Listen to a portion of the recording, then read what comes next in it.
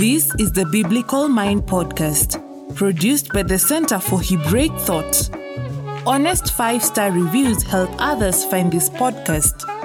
Visit the magazine at thebiblicalmind.org for articles and videos that explore the deep structures of Scripture. So when I think about how do you take an issue from the plain sense of Scripture and apply it in a contemporary fashion, or in other words, how do you take an issue that Scripture doesn't directly and explicitly address and tease out what either the or a scriptural perspective would be on that issue in the contemporary day? That is, first and foremost, from a Jewish perspective, that is quite literally the entire purpose of our lives, figuring out how this eternal document is meant to apply across the generations. There's a famous statement by Rabbi Joseph Soloveitchik of blessed memory, one of the great theologians, Jewish American theologian, really Jewish theologians in toto of the 20th century, where he was riffing on the idea that Maimonides, one of the great medieval and civilizational thinkers of all time, Maimonides, in the early Middle Ages, has this conception that there are 13 principles of Jewish faith. And, some great Jewish thinkers have fewer than 13, some have more than 13, some have this, some have that, but those are pretty 13 famous ones. And Rabbi Soloveitchik argued that there actually is a 14th principle of faith. And that is that the Torah, the Bible and its traditions in the Jewish, that the Torah applies and must apply in each and every single generation. And that's something we have to believe. It's a 14th cardinal principle of faith. So the question is, to me, not so much can you do that, but how would you do it? And what would it look like to do that? And the way that I typically approach that is by kind of problematizing the relationship that I think your average Joe on the street believes that we're supposed to have with Scripture or has with Scripture in practice. And that is, we tend to think of the Bible as a book. It's a text and it has words in it. And our job is to interpret those words and see what they mean. And so that's kind of like an interpretation approach to Scripture. That is definitely an enormous part of the Jewish tradition. Don't get me wrong. But I actually think that there's so much more to it in the Jewish tradition. And B, I think if you start from the place of, if you asked Scripture, quote unquote, how does Scripture want itself to be interpreted? The answer is not textual interpretation. I mean, It's clear that that's the last thing on the Bible's mind. So let me just give you a couple of examples of how that's clear as day. Number one, just go through the books of Moses. In the books of Moses, it's clear that, the word of God, the Torah, as we would call it in the Jewish tradition, has to be written down, unquestionably. But what happens to the copy that's written down? Well, there's a written copy. Moses takes it and he sticks it, as the book of Exodus tells us, he sticks it right in the Ark of the Covenant, in the Holy of Holies, where literally nobody is allowed to see it. Right. Not even the high priest can go into the Holy of Holies once a year, but even the high priest doesn't look at that copy. No one ever sees it. It's just there. And there are other copies that are mentioned, but there's no record anywhere in Scripture that anybody ever makes those copies. There's no record in Scripture anywhere until much later, to the Second Temple period. There's no record. The book of Kings, the book of Samuel, the book of Judges, any of the books of Moses, the book of Isaiah. Nobody's reading texts and nobody's interpreting texts. Nobody's saying, here's what is written in Scripture. The word there would be katuv, right? Something that's written. Nobody says what's written in Scripture and what does it mean.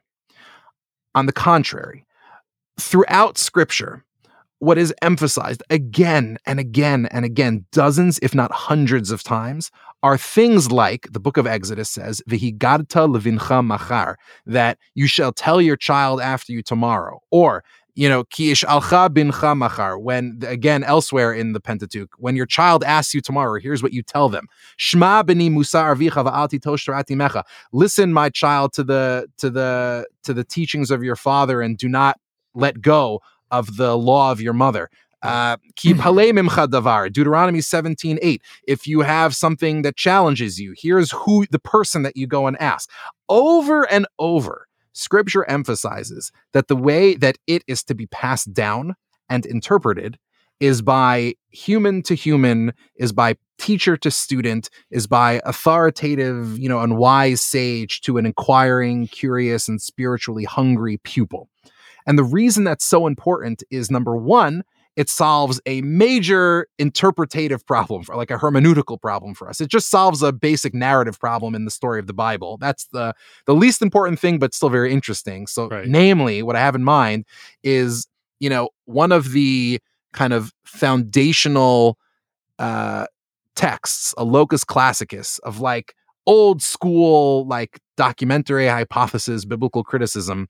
Right. These are views that the biblical text, specifically the Old Testament, parts of it come from lots of different sources over time and are stitched together by various people later in history. Yeah, and it's like the Bible in this view, which was kind of popularized in pre-war Germany and gained a lot of steam in the academy afterwards, is that the Bible, as we know it, particularly the what Christians would call the Old Testament, the Hebrew Bible, is just like a bad copy and paste job from a couple of different Google Docs. And the ground zero for that story, or even, again, if you don't subscribe to that, just the idea that like people were just like making stuff up and writing it into the ground zero for that, is the story in the Book of Kings where Josiah, one of, a 7th century king, one of the great legendary kings of Judah, and his priest, I imagine in English it would be Hilkiah. Right. You're doing the right phonemic transliteration there. Now we're talking. Yeah, let's give it in the Hebrew, though. Right, so Hilkiah. So Yoshiyahu and Hilkiah. So it's King Yoshiyahu and his high priest Hilkiah. So Josiah and Hilkiah, have this moment where Josiah is famous for his sort of quote-unquote reforms, which is a terrible term because it's just not accurate to the story. But he's basically one of these kings who, finally deals the death blow to old school classical idol worship, as in like literally worshiping figurines in the biblical story. So it takes like 1,000+ years for ancient Israel to wean itself off of its idolatry, figurine fetish. And Josiah is the one who puts the nail in the coffin. How does this come about? Well, the Book of Kings tells us that Josiah and Hilkiah, his high priest, kind of go into the temple and they open up the Ark of the Covenant and they see this book. And they open it up and they read it and they're like, oh my God, like there are all these things like in the book of Deuteronomy that we're just doing wrong. And they kind of correct themselves. Now, old school Bible scholars had a field day with this story because what they said is, well, obviously they didn't discover quote unquote anything. What they really did was they invented something. They did the old Joseph Smith. Look what I found in the woods. Right. Let's call it exactly. Let's call it the Book of Deuteronomy. It's like a South Park setup, right? Like let's call it the Book of Deuteronomy. And oh my God, look what we found. And it happens to say all the things that we already think, right? Like, and that was kind of where the Bible scholars were like, you see, even the Bible thinks that they just made up a bunch of stuff. Yeah.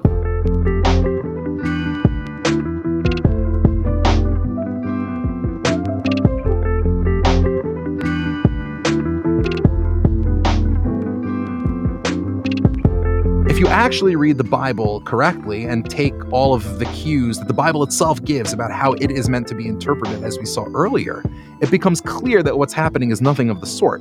What happened is that for 1,000 years, people studied the Word of God the way that God intended for His Word to be studied, namely through an organic tradition of wise teachers and curious pupils passing traditions down from one step to the other. And the text, in that respect, is meant to not be the guide. It's meant to be sort of the guardrail, that prevents us from just doing whatever the heck we want. But what's clear is that there was a written text of the Bible. It's just that nobody had looked at it in hundreds of years, because why would you? The Bible certainly doesn't think you need to be looking at it. It happened to be can I cross-check you here for a second? Go ahead, yeah. I mean, Deuteronomy, this text does say right, that the king is supposed to look at so the king, it does say he has to handwrite a copy of the Torah for himself that's to be kept by the Levites. So there's this tradition that the Levites are to be some kind of keeper of some written text. Yeah. Sure, and he's supposed to read in it, but there are two issues there. One is, again, it's not clear that the kings actually do that. They should, but it's not clear that they actually do that. It seems pretty clear that they're not. That they don't. It seems obvious that they don't. Or they're just ignoring it, yeah. Yeah, or again, we have to remember this is a society in which, I remember when I was in either my master's or my doctoral program, and I remember being at some sort of Bible studies conference, and somebody saying something to the effect of, well, you have all these stories about rabbis who memorize literally the entire Talmud, but obviously that's an exaggeration. And it's like, I quite literally know many people that I've seen them quote chapter and verse. It's not it's not a crazy thing. Unthinkable to them, though. Actually, exactly. They don't have enough imagination, or they don't have an experience of anybody who would do that. Yeah, in a culture that has such thoroughgoing orality and oral culture and respect for elders and teachers, such a thing is just normal and natural. But you can see that over the course of the Israelites' story, whether they did it exactly the way they were supposed to, or, as is more likely, because this describes everything that the Israelites do in the Bible, they didn't do it perfectly, right? The fact of the matter is that by the time that Josiah and Hilkiah are the first people to say, hey, you know what? It's been a while. It's been a minute. Let's check what's actually in the writings. And to their horror, they find that they've gone really far off base, or at least that they've needed this check. So throughout, certainly biblical history, throughout Jewish history, there's been this push between and Jewish tradition has actually conceptualized this very, very carefully and clearly. There's this push and pull between what in Jewish tradition is called Torah shebichtav, which means the written Torah, and Torah sheba'al peh, which means the oral Torah. The idea that there are all sorts of traditions that are passed down through sages and teachers, from parents to children, from teachers to students. And what's clear when you read the Bible is that both of those things are essential. There's a written text that you can and should use, certainly on occasion and as a check.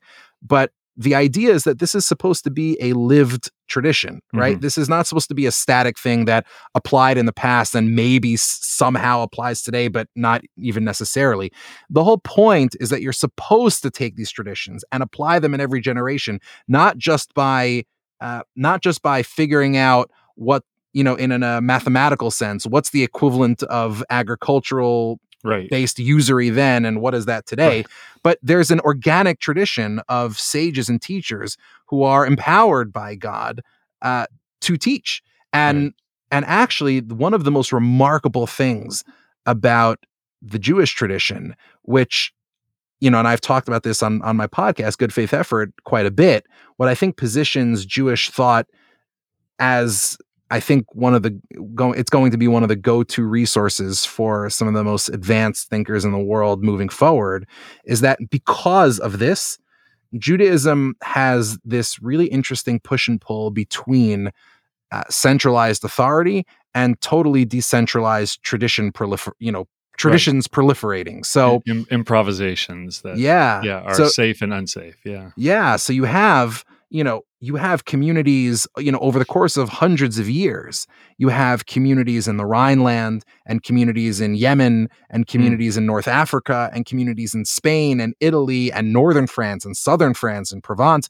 And all of them have, crucial things in common, but they also have these kind of local differences. And that's kind of what allows Judaism to be so incredibly creative. It's like jazz, it's improvisation. There's a clear blues structure that everybody knows and follows, but you have your Coltrane's and you have your Miles Davises and you have your Charlie Parkers and your Dizzy Gillespie's. It's amazing. And I think in a crypto world, and I think in a world of network states, being able to think this way is going to be essential. You're going to need the bedrock eternal truths of the Bible, and you're going to need the ability to think in a decentralized way. And by the way, if you want to see the clearest illustration that the Bible itself understands that you can't operate without both written text and oral tradition, just take the example here. I'll find it for you really quickly. Deuteronomy 13:12 through 18 is all about this. It's this case. It's this like crazy case that Jewish tradition actually says, never actually happened. So this is really like theoretical. It could happen, but it hasn't ever happened. So it's theoretical law. And there are a couple of laws in Deuteronomy like that where the rabbinic tradition says, again, they could happen in theory, but they haven't happened in practice. But Deuteronomy 13 is all about the idolatrous city. And if you find the city that, completely reverts to idolatry or sort of, degrades into idolatry, you raise the whole thing and you kill everybody.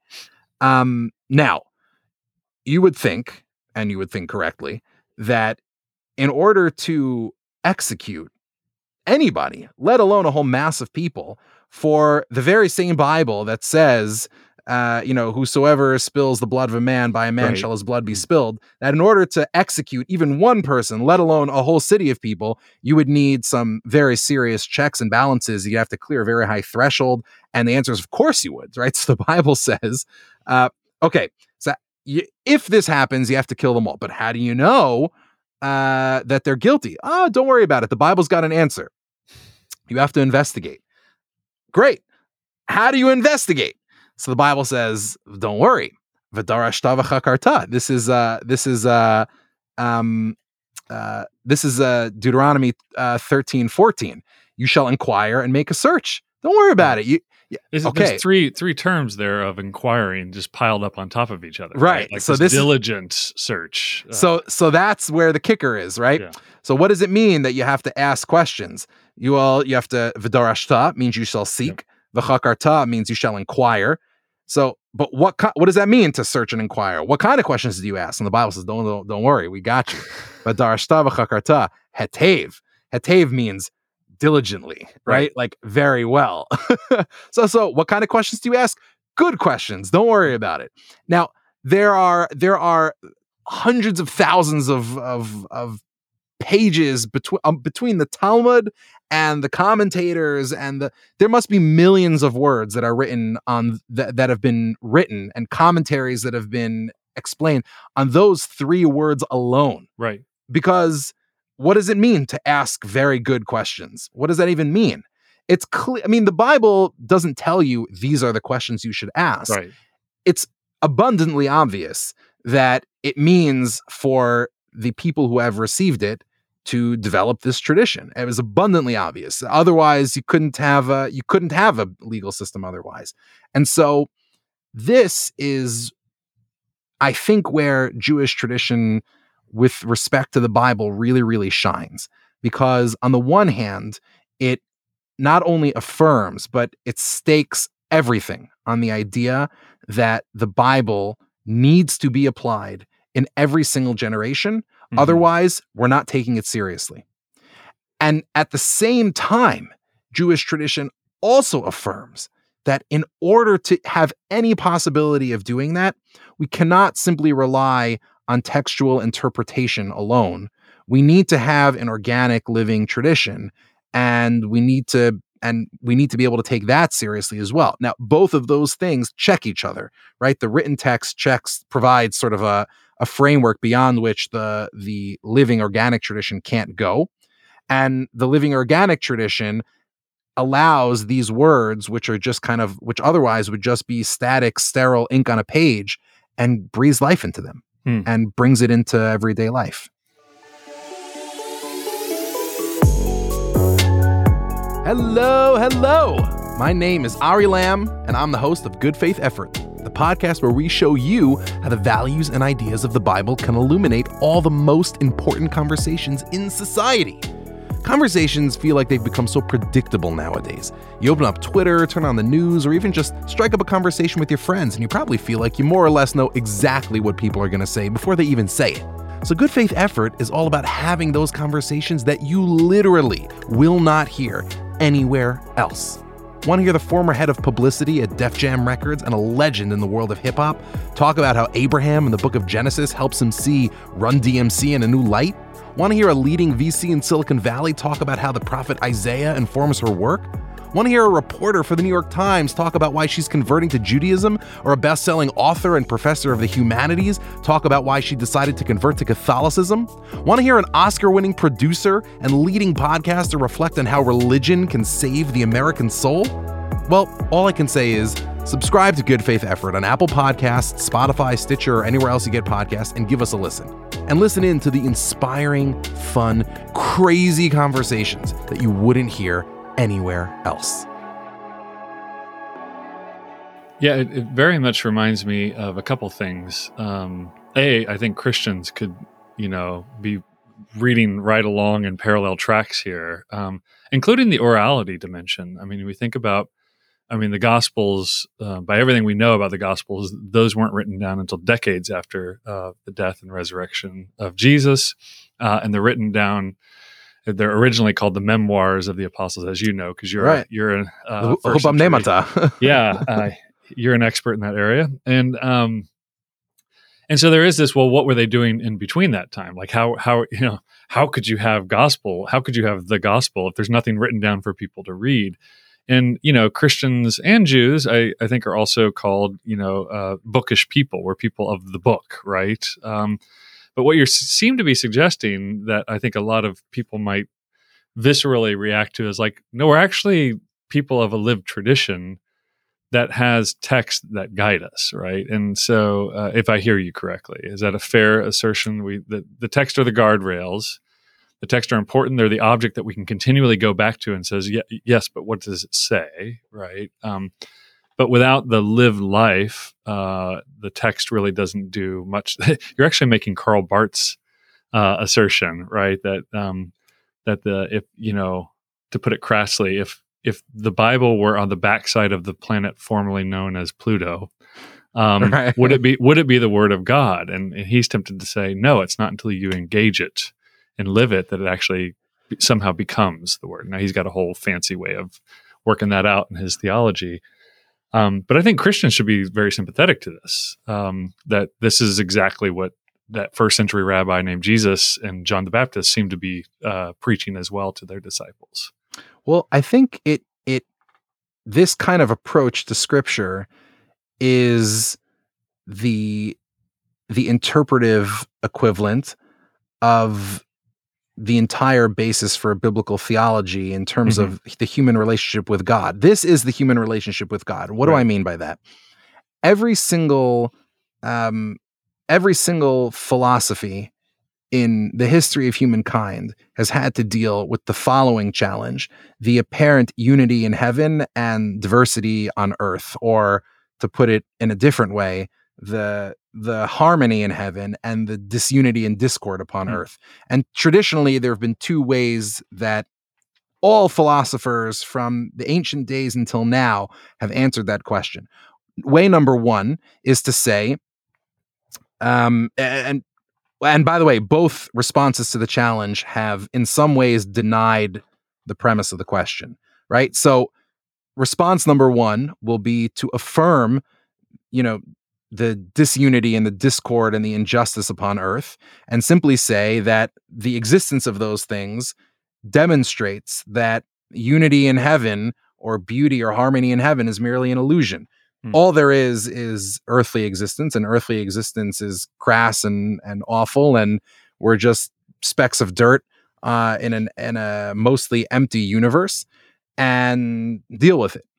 The second approach says, hold on, let's put some names on that so I can think of some Stoic traditions that might lean in this direction. Yeah, I think I think this is sort of like, this begins with like Epicureanism and it continues all the way through New Atheism today. Right. I think that's kind of the through line that you would see. And you definitely could hear hints of Freud there. I think that's exactly right. That's exactly right.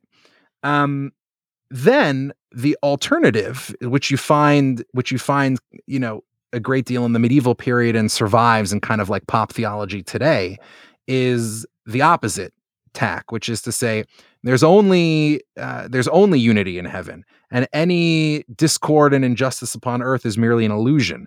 And so what looks like pain and suffering is not really pain and suffering. If you could only know the divine perspective, if you could only see the plan, you would know that nothing bad is really happening. And so while the second approach sort of says there's only unity in heaven. If according to the first approach, there is only suffering and no relief, according to the second approach, there is no suffering at all. There's only harmony and only God. Both of those, what Judaism does and what the Hebrew Bible does from the moment that it enters into human existence, is it denies quite straightforwardly both of those traditions. And its principal critique of both of those answers is that they're answers. Because the Jewish tradition isn't looking for answers. The Jewish tradition is looking for questions, which is why the Hebrew Bible begins in media res, right? I think people often think of the Bible as like the originator of human society. It's not. The Bible is a response to human society. The Bible is a response to empire.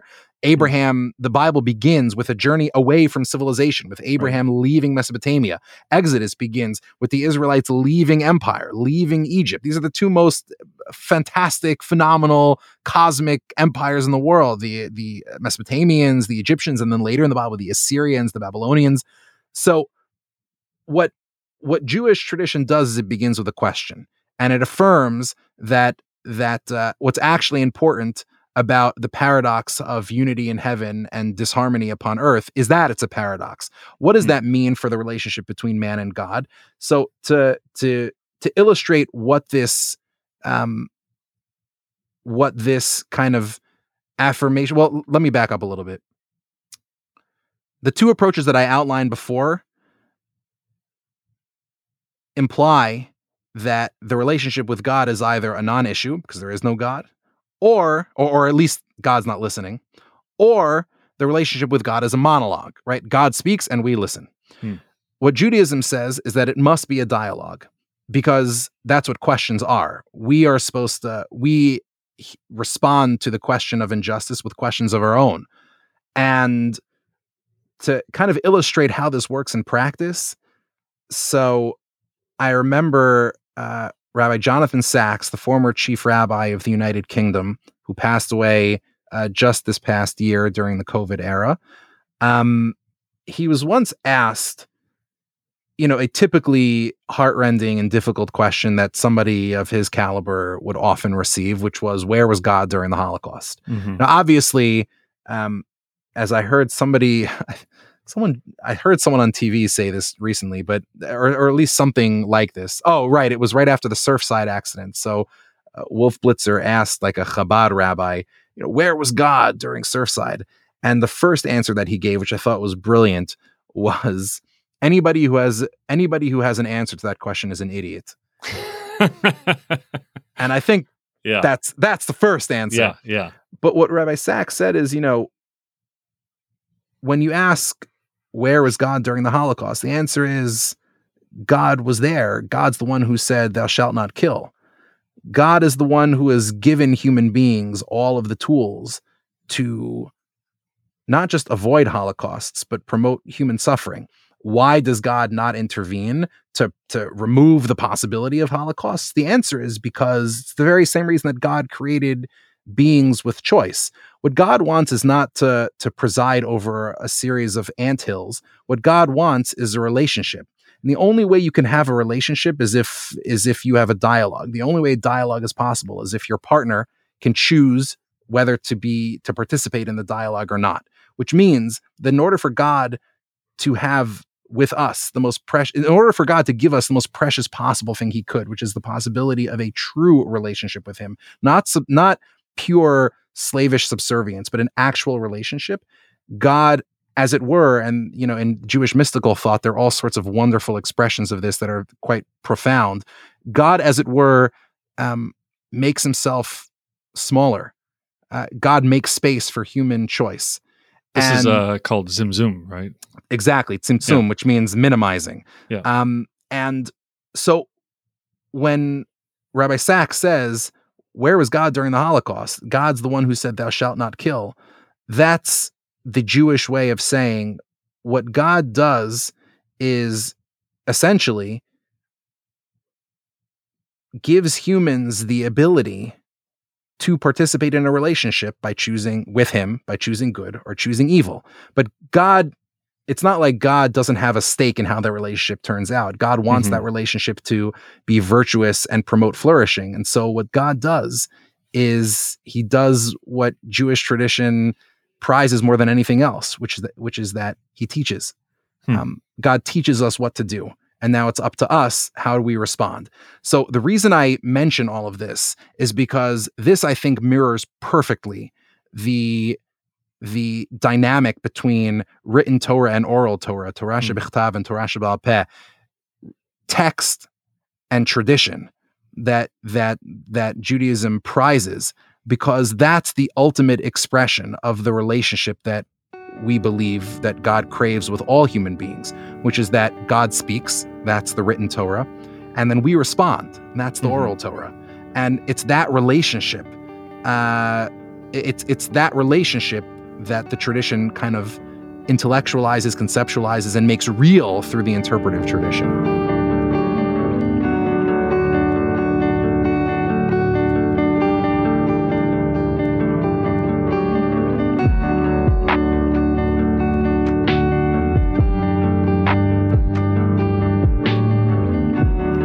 So you're coming very dangerously close to what we call Reformed theology in the Christian tradition, where God initiates relationship and the appropriate response is to respond and join, which also includes pushing back. It includes dialogue, right? So Abraham or Abram has no problem saying, "Hey, where's my error?" And then once he believes that, he's like, "How am I to know I'm going to possess this land?" Right? You say this, but how am I to know? And or even you think of Cain and Abel. God's first interaction with Cain is to reason with him about what he's done, and like, hey, this could have been a different way, right? And even saying "I'll pay" is upon the mouth, right? I think that's the literal reading of it, right? But the Torah, it's actually upon the life and the community, and it's not enough for one person to commit to this, but the community has to be committed to this practice. I want to draw upon one example in the Gospels that actually a Jewish friend of mine pointed out to me that I had misread for a long time. And because I said, well, Jesus really comes after this kind of Pharisaical view of oral Torah, right? And he said, where? And I said, well, in Matthew, he says, you tithe mint, dill, and cumin, but you ignored the weightier matters of the law, which you ought to not have done. And he just pointed out something so basic. It's amazing how you get trapped in your ways of thinking. And he said, yeah, Jesus didn't say they were wrong for tithing mint, dill, and cumin. Like he walked into a situation where somebody at some point had thought, hey, we're supposed to tithe, give it all comes from God. We're supposed to give. Does that include our spices even? Does that include, how far down does the tithe go? And someone decided, hey, let's be safe. If we're talking about improvisation, let's be safe and go all the way down to to those. And Jesus says, yeah, okay, you get it. He's actually affirming them. Hey, you got it. You just didn't apply it equally to these other issues of the Torah.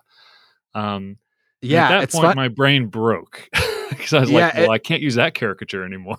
It's so funny because I remember the first time that I read, this happened to me the first time I read Matthew, and the first time that I read the book of Revelation was because I sort of did not grow up with a tradition of interpretation of these texts. I sort of didn't come into them with some of the preconceived notions that I later learned are standard. And one of those was when it came to the book of Revelation. So there's I think the sort of standard tradition in scholarship is to assume that John of Patmos's audience are sort of non-Jews, and he's sort of castigating the Jewish community as sort of the That has synagogue been a of very Satan. standard trope, Right? And the although synagogue, not today as much. So, but right? yeah, Exactly. In the synagogue of Satan, those are the Jews who think they're Christians but aren't. And I remember I didn't know any of this, so when I came in and I read it, it was obvious to me that he was speaking to Jews. I mean, this book sounds like the book of Daniel. I mean, it's right, pretty exactly. And I remember kind of walking into a seminar and people arguing about this and not quite understanding what the argument was about, because I couldn't. Same thing with Matthew 23. Matthew 23, it reads, quite frankly, like a lot of sort of standard works of Jewish exhortation, where it's very standard. It's sort of very standard to hear things like, you keep all the laws down to the very tiniest, to the very tiniest chumrah, right? Which is sort of the Aramaic term for, the stringencies, right? Like, Right. you keep every law down to the very tiniest stringency, but you forget about helping the poor and about being honest in business and all these kinds of things. This kind of form of exhortation dates back, all the way to the Bible, but you could trace it through the medieval period, the early modern period, down to, you could hear rabbis speaking this way today. No one in their right mind would ever think that means that you shouldn't observe the law, the stringencies of the law. Right. You should only do the other stuff. It's of course you have to do both, right? That's kind of how I take it to be equivalent to the prophetic critique of sacrifice. They're not saying quit doing the sacrifice. They're saying if you were to do the sacrifice the way it's supposed to be done, which includes the weightier matters, or the poor, etc. So what they're criticizing, what the prophets are criticizing, this is usually the analogy that I kind of utilize, is the prophets are criticizing bad religion. So just like if you were to criticize not the bad band. Right, just like right, exactly. Just like if you were to criticize bad science, you wouldn't say that the solution is no science. The solution is good science. Right. The same thing with religion. The solution to bad religion is not no religion, it's good religion. Right, exactly. And for the prophets, the solution to bad observance of the covenant is not to ditch the covenant, it's to properly observe the covenant. It's holistic practice of the covenant. Right. Yeah, exactly. So we've wandered through quite a bit of land here, from some ideas about, but notice, I guess, in all of this discussion, we're working from deeply embedded principles that, part of the cheat is you've had this life where you've had the ability, the time, the effort. You obviously have the intellect that goes along with it, to where you have worked across the scriptures, you have read with the rabbis, you have kind of worked out all these issues. And so what you say, and I go like, oh yeah, I see this as well. I can sit here and casually agree with you. But I think we also have to admit, so for a lot of Christians that listen to us or that read what we're doing, there is this thing that you have to do, which is you actually have to read the text. So we just made this big argument about, well, it's oral and it's practice, yes. But at the end of the day, if you don't have any idea what's going on in the text, then the actual tradition is going to be a dangerous tradition. It's going to be kind of a loose cannon on a swinging deck, right? That's right. And by the way, the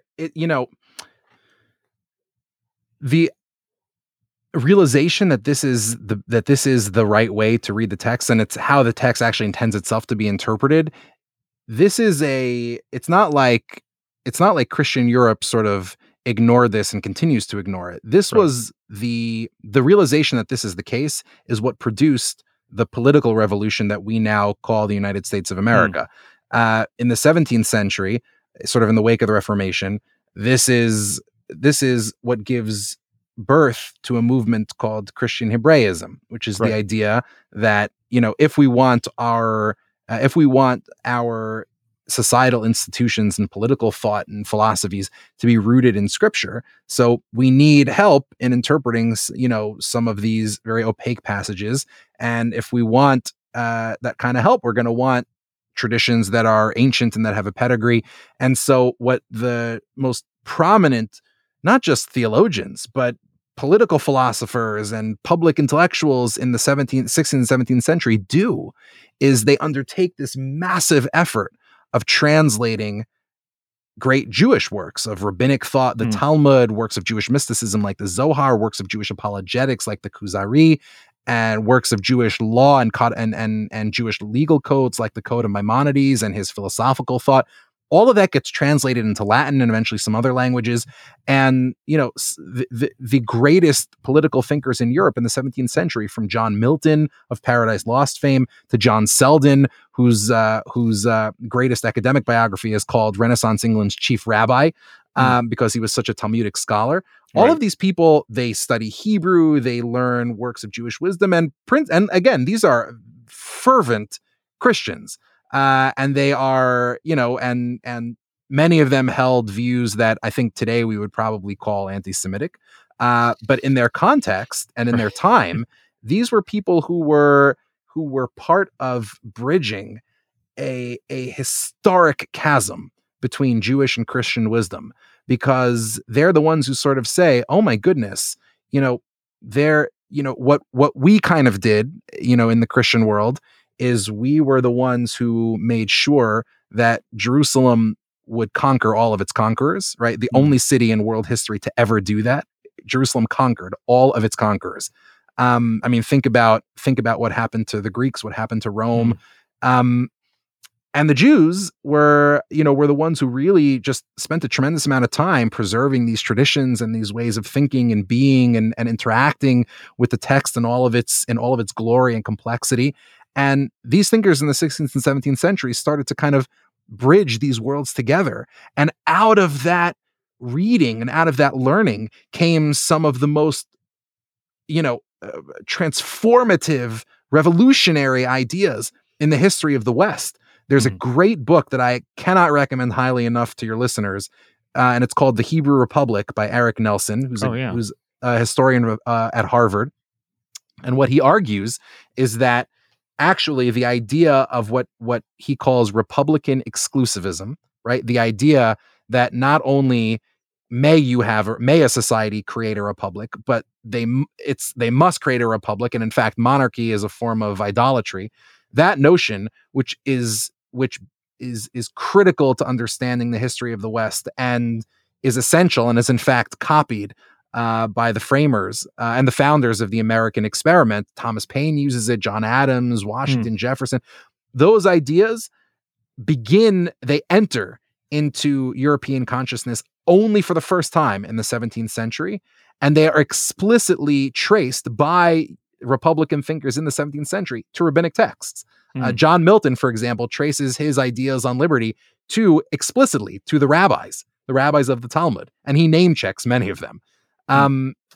So Christendom has before undertaken the task of sort of engaging in this kind of learning. In fact, the Pilgrims, when they arrive on Plymouth Rock, they bring with them great Christian works of delving into rabbinic thought, the most important of which is Henry Ainsworth's commentary on the Pentateuch and the Psalms. Henry Ainsworth was a Christian theologian in England. He died, he lived and died a pauper. He was a poor man his entire life, but a tremendous theologian and a great and had a great influence over all the people who would eventually become the Pilgrims. He sort of popularized throughout Christian circles, especially English-speaking ones, the rabbinic idea of that there are 70 faces to the Torah, meaning that there are so many different ways to understand each passage, and you have to really get into the guts of each word in order to understand what it means. He quoted rabbinic literature, he quoted medieval Jewish sages all over the place, and the Pilgrims actually brought these books with them and passed them on to their kids. American liberty and thought and morals and mores are incomprehensible, not just without Hebrew biblical wisdom, but with Jewish thought, and of course with Christian morality and thought as well. So I think, we're at this moment in history, this extraordinary moment in history, where, we're ready for sort of like the second Great Awakening in this respect, right? We're at a moment where biblical, these sort of traditional ways of interpreting the Bible have never been more accessible than they are now. They've never been translated into more languages than they are now. People have never had access to more quality teachers and explicators of this kind of thinking than they have in this era. So, if you're the kind of person who's interested in really delving into the biblical text, the way it intended itself to be engaged, no human being has ever lived in a better time for that than you are right now. And yet people are less biblically literate now than they've been in a long time. Hey man, we got a lot of work to do. we do. Keeps us employed. Well, Rabbi Dr. Ari Lamm, thank you so much for your wisdom and your guidance on these thorny issues. Thanks for having me on. This is awesome. You've been listening to the Biblical Mind podcast, exploring the deep structures of Christian scripture. For more, visit the magazine at thebiblicalmind.org. Subscribe to this podcast at all the usual places so you never miss an episode.